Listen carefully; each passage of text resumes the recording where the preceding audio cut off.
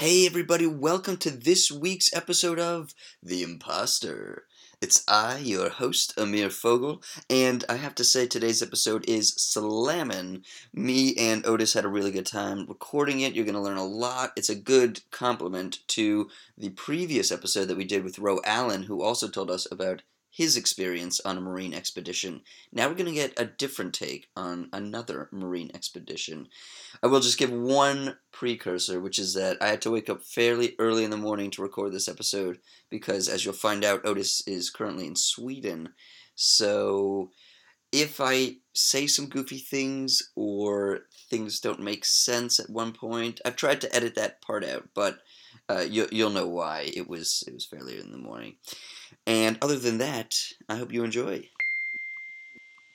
We live in an age based on science and technology with formidable technological powers. And if we don't understand it, by we I mean the general public, if it's something that, I'm not good at that, I don't know anything about it, then who is making all the decisions about science and technology that are going to determine what kind of future our children live in? We've really got to start at the earliest levels with having a broader view of what education really can and should be. Because I find that with the young people we have, we are able to motivate them. Science is all around us. It's in us. Knowledge of science is power. It gives you an understanding of the forces of nature. It's not even about how much science you know. It's about how science literate you are.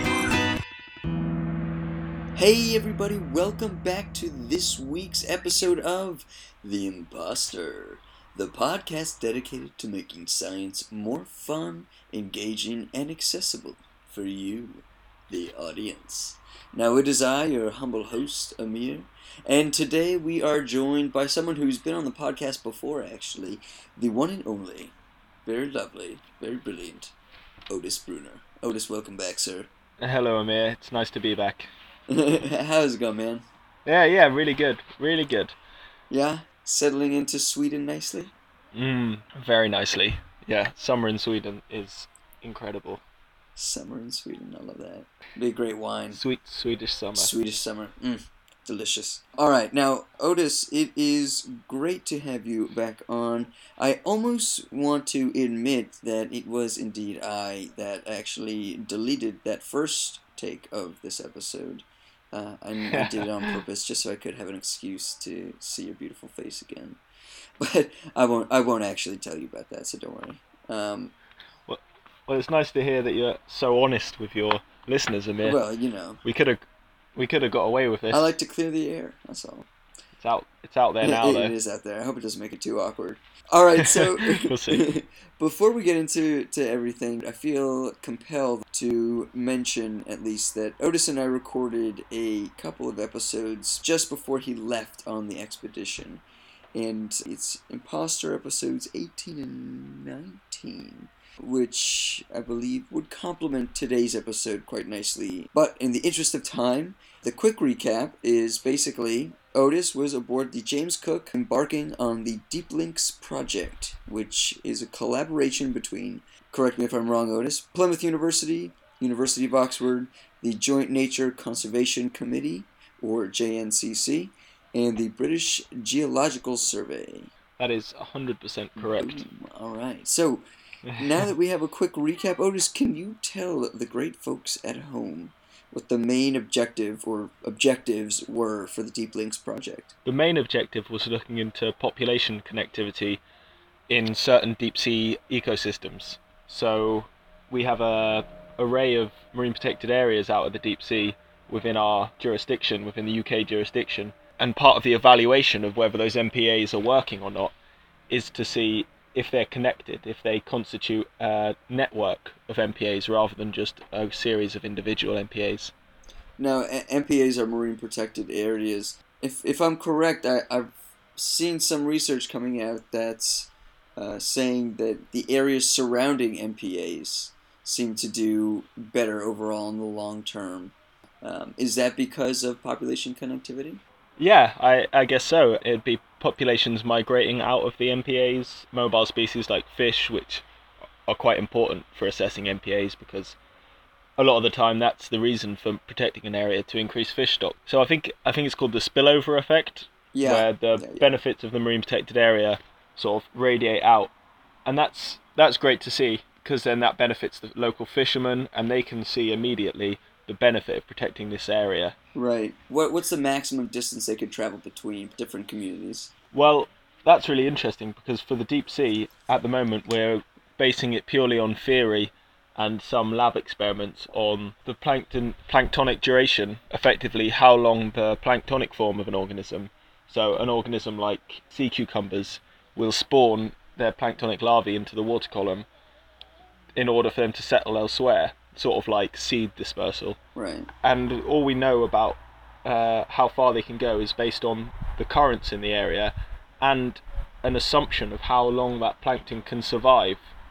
So based on its food stores, predation, it's all theoretical at the moment. So this is why we did the population connectivity study. We used genetics, most of the genetics work supplied by Oxford University, to actually look at how far these populations are getting, if they're connected at certain distances apart, if they're connected at certain depths apart. So we can finally actually look in the field and decide how connected they are rather than just theorizing. Well, I mean, that's very fascinating. It sounds like it's very important.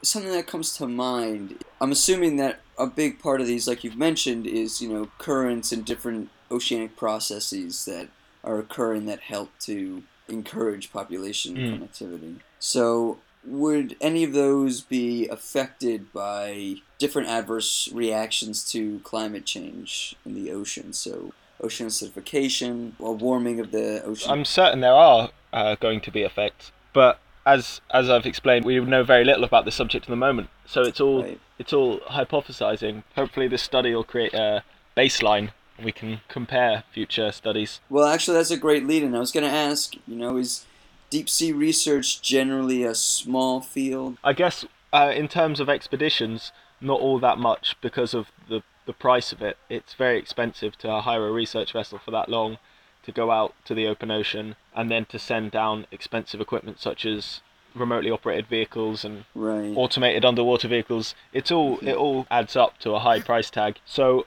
what we do a lot of the time is more computational work. We can collect a lot of data in one run, and then we'll try and do everything we possibly can with that data. So there's a lot of work to be done, but not a whole lot of sampling to be afforded. I got that. Yeah. Interesting. All right. So we've talked about how the main objective for the expedition was to find out a bit more about population connectivity. Yeah. Did you accomplish your goal?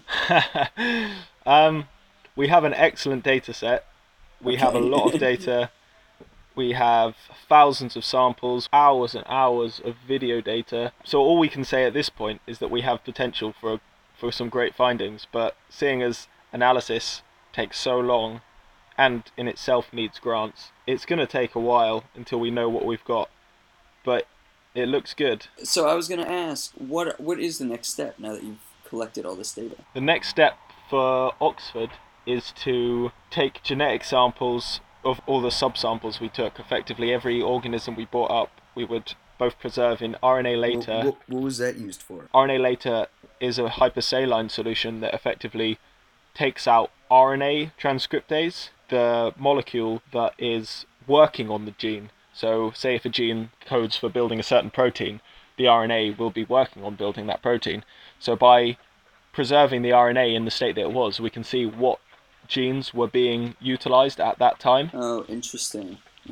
And in ethanol, they'll look at the genome of that organism. So we have a lot of genetic data on a lot of samples. I guess their step that's really cool, is to take the genetic information from those samples and catalog it.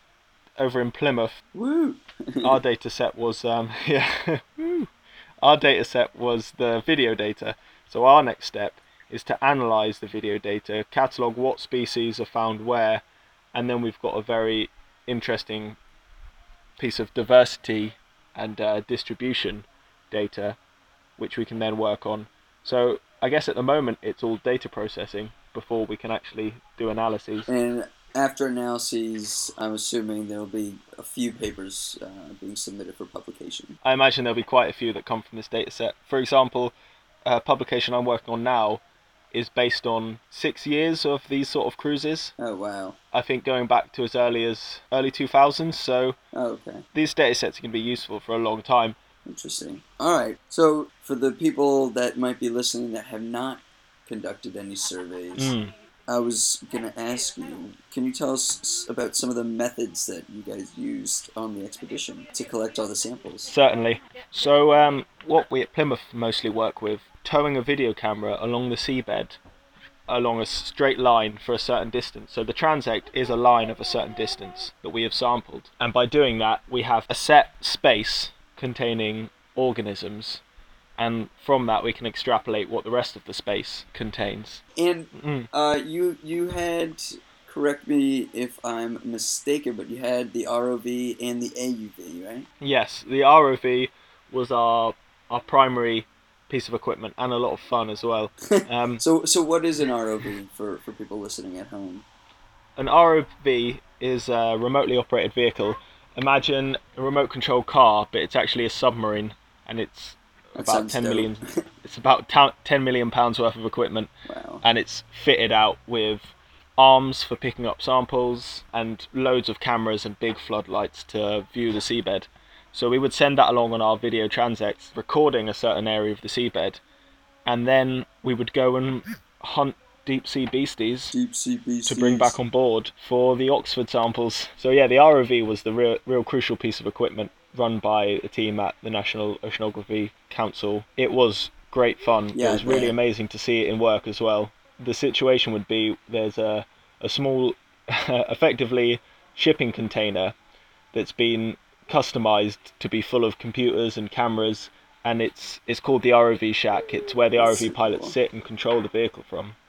So there would be a team of pilots flying the vehicle across the seabed, and then behind them a team of scientists recording what we're finding and taking intricate detail on where and what we found and the situation down there. And yeah, it was just a great experience to be in that ROV shack and seeing... The scientists, they weren't being backseat drivers? No. Turn left! Well, actually, no, I guess we were. I mean, if we saw something particularly interesting, we would ask the pilots to have a look at it, and they're more than happy to oblige. Yeah. Go have a look at the stuff, yeah. They weren't like, I will pull this rover over. There was one time where it got a bit out of hand. We came across a very large sponge, like very, very large, and we wanted to get a good look at it and some good video footage of it. But we sort of got pulled away by the currents, and it took us about half an hour to find it again. Oh, wow. So I want to shift gears a little bit and ask you, what was it like to live aboard this research vessel? Take us through a day in the life of Otis aboard the James Cook. Okay, typical day in the life of Otis aboard the James Cook. My shift was from 4 p.m. till 4 a.m. and there was the scientific crew were effectively split into two groups, the day shift and the night shift. I was the night shift, 4 p.m. to 4 a.m. and the day shift was, 4 a.m. to 4 p.m. So I would get up, have some breakfast, and then at 4 there would be a swap over where we meet up in the main lab, and the day shift and the night shift meet on that rare occasion, and we talk about... That is forbidden. They get a debriefing and they give us a briefing of what they've done so far and what needs doing, the rest of it. And the jobs were split into two main tasks. There was collecting samples, and then there was effectively dissecting and sorting samples. So the collecting samples was done through the ROV shack, like I mentioned before, the ROV pilots driving and the scientists physically looking out for samples on the camera screens. And then after about maybe 12 to 18 hours of ROV driving, we would bring up the haul, bring it on board, take it into a very cold lab, and get to cataloguing the organisms we found, as well as cutting small subsamples out of them to be used in genetics back at Oxford. So those were the two main tasks. But there was also a lot of administrative stuff to do, a lot of organising, a lot of writing. Right. Yeah, there was always something to keep you busy. It was And good. What about were you allowed or had the energy for any downtime? Oh yeah. Often after a long shift, I mean, even though it's 4 in the morning, you still want to sort of unwind. Why don't you go ahead and explain to people what type of expedition, with air quotes, you really went on? Okay, I should have opened with this, but this was my first research expedition, but I think I've got a bit of a skewed view of research expeditions now because it was luxury. I mean, I was expecting 20 people in a hammock in a room, confined spaces, not much to do but work, smelly, unclean, just tough conditions to work in. But the James Cook was incredible. I had my very own cabin. I only shared a bathroom with one other person. There were 2 cinema rooms. There were two cinema rooms. One of them Jeez. was nice and cozy with sofas and a film collection and a standard old TV. The other had a projector screen and there was table football, Oh, awesome. darts. Jeez, Yeah, man, that's so cool. and and like I said, we had a great film collection. So yeah, but not only that, we had 2 different gyms and a fully sized sauna. That's actually ridiculous. That is ridiculous. Yeah, nothing. They didn't skimp out on you. No, clearly not. That's funny. We on a previous episode we were talking to Ro, who Mm. also went on his expedition recently, and it was quite the different experience. Yeah. He explains. I was always curious about doing expeditions like that. I'd love to do that. Well, I'd say to you and any listeners, if you get a chance, it's just a great experience. I mean, even though it looks amazing on your CV, it's just a good fun, just good wholesome fun. Well, my oceanography teacher from undergrad, Mm. he said that as soon as he got his undergraduate degree, he signed up, I think, for NOAA, which is the National Oceanic and Atmospheric Administration, and signed up for this expedition right off the bat as soon as he graduated. Spent 3 months at sea. He said it was the sharpest learning curve, Yeah, So, yeah. You really gotta pick up the pace and keep up with everyone and learn as much as you can, because you can't really get away with slacking off in such a small space when everyone's so dependent on each other. I have to say something that was really nice to see throughout the expedition was the public engagement that the Deep Links project really, really stressed, and I thought it was brilliant that they were so involved with trying to get people into the expedition itself. For those that didn't follow, they would continuously post on Twitter and Facebook different pictures and videos and blog articles. Otis, you wrote a few, but other people. I wrote a blog, aboard the ship wrote it. Yeah, I wrote a blog, a bit of a dry blog No, about I liked it. mapping and modelling, because that's what I do and that's what I'm interested in.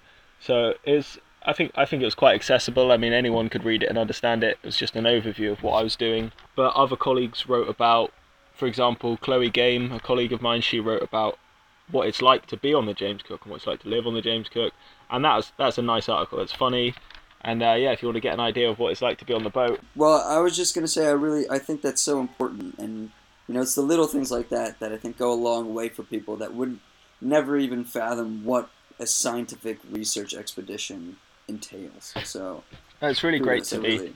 It's really great to be able to involve the public. I mean, knowledge of the deep sea is not a thing high on most people's list, but then every now and then we'll come across something like a giant coral just off the coast of Scotland, or the most adorable octopus I've ever seen, personally. And it gets people engaged. You've seen it? Chimeras too. And chimeras, these weird shark-like creatures. People don't know they're there, but when they find out they're there, I think there is a lot of public interest in it. Oh yeah, definitely. There's not a lot of public exposure, but I think if people saw it and seen the pictures or the videos or heard about it, they would be interested, I think. So I was gonna ask, what is some of the cool stuff that you guys saw while you were down there? Wow. For me, it was the coral reefs. Really? Big expanses of old coral, dead coral, but built upon by living coral, and large soft corals. Just so amazing to see it in English waters in such a cold area. Was it black coral? You don't. That's a Yeah, deep some of sea it. coral, right? Yeah, some of it was black coral. Yeah, they're often the most beautiful ones. They're called black coral because their stalks are black, but they come in all shapes and sizes and colours. And also there were giant sponges. Those were very interesting. One of them was at least as tall as me, and That is just unbelievable. And maybe as wide. So a massive, like 2 meter by 2 meter sponge, just sitting there, bright white on the seabed. It was incredible. That's so cool. We came across one coral mound on the edge of, effectively edge of an old volcano, the Anton Dorn. Oh wow! So this is Anton Dorn is the largest volcano in the UK. It's just on the water. It was a volcano like Hawaii is a volcano.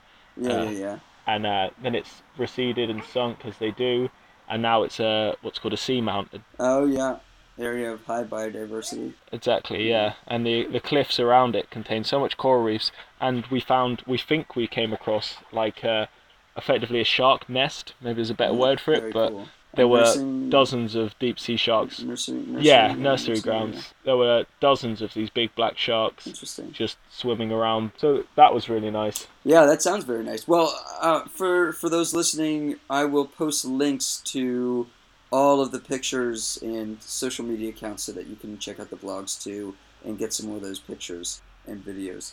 Yeah, and they're really, you're going to want to check them out because you're looking at stuff that you would never ever be able to see otherwise. I mean, this is such a rare opportunity, but B, they're just so cool. I mean, you'd want to see it regardless. Oh yeah, I'd really recommend, especially to any of your UK listeners, to have a look at what's in the waters around you. You go to, a lot of people don't think that the UK waters hold that much interesting stuff. They think it's just seaweed and murk, but you don't have to go to Australia to see coral reefs. I mean, they're just there. True that. This is something that we've talked about before, but I think it's important to continue to mention it because it's important. Why should people care about deep sea research? Well, for a start, it's the largest ecosystem biozone in the world. I mean, the deep ocean covers a majority of the Earth's surface. I was going to come out with a percentage, but I'll probably get it wrong.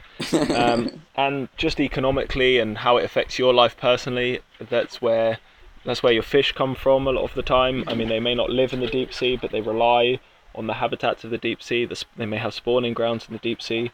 If you like your fish, it needs protecting. I think mostly it needs protecting because it's so overlooked. It's not a very popular area for conservation. The term out of sight, out of mind comes to mind. Well, it's also interesting that it's only been relatively recently, that we've had the technology to actually fish at those depths too.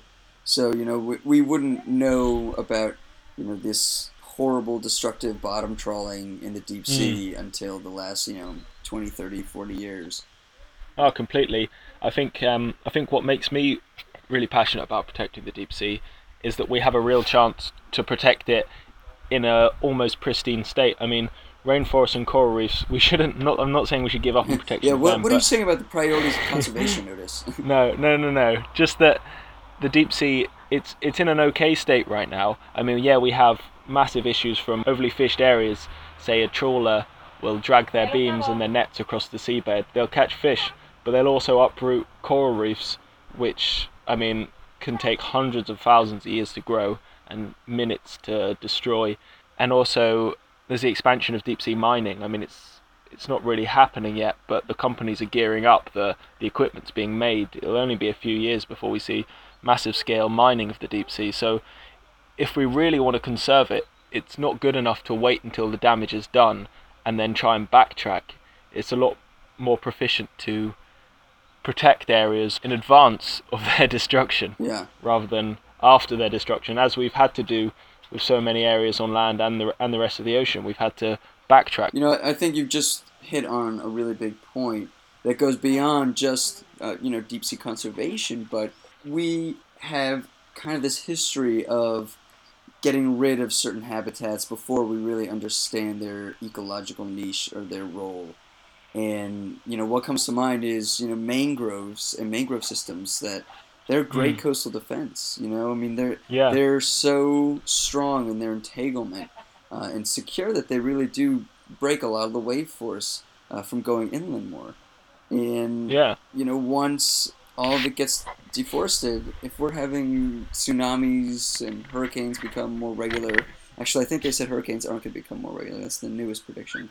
I forgot why. I think I read that somewhere. That's interesting. Anyway.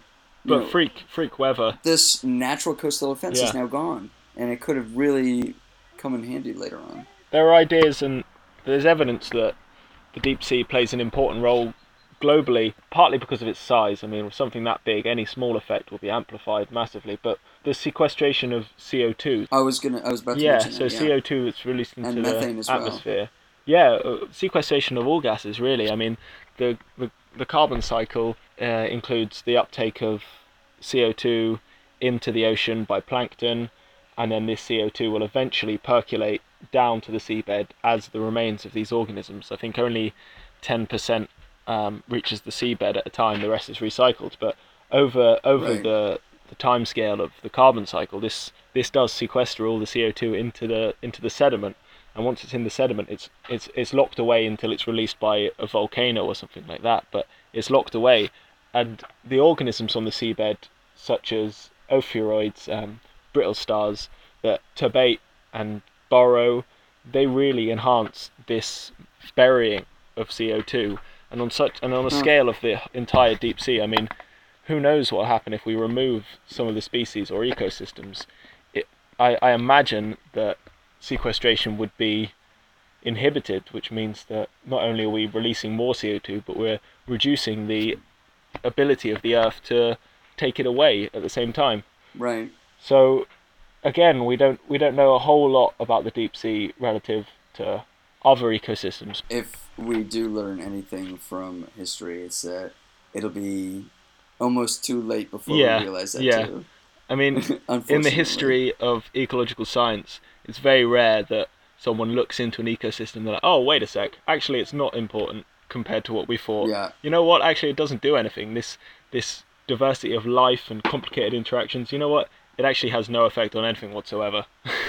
Screw it, man. Now, I have to ask, did you guys see any hydrothermal vents?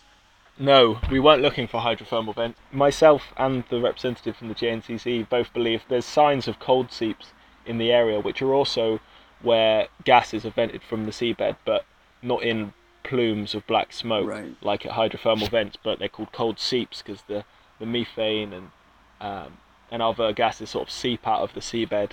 They also support interesting organisms that are only found there, like at hydrothermal vents. All right, listen, Otis, we are running out of time, so this is very interesting. I look forward to hearing more about what is coming out, what you guys found from this expedition. It sounds like it's going to be really, really exciting stuff.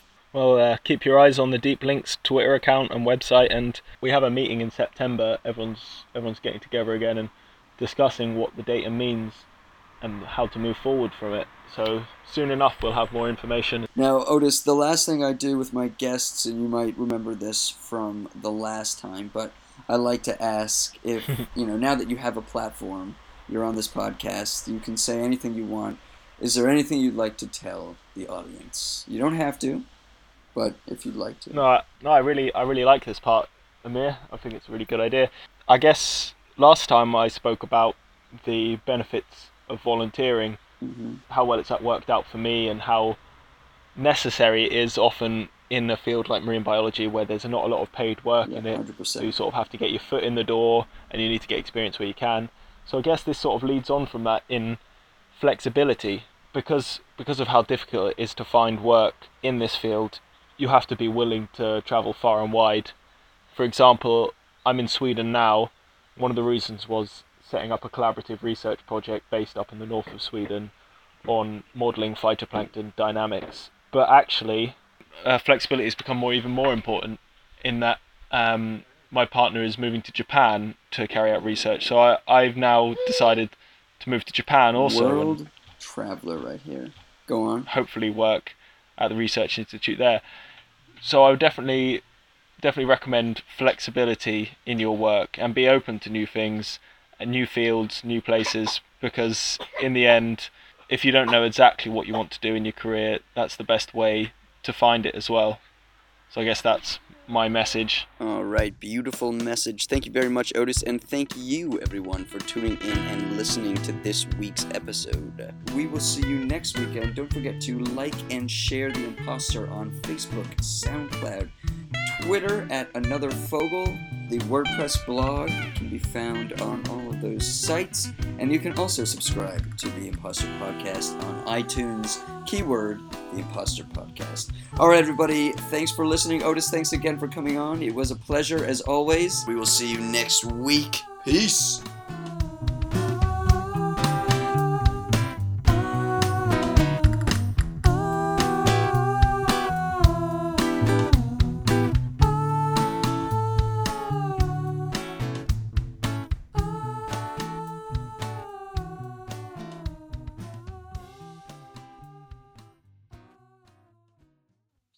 Silence.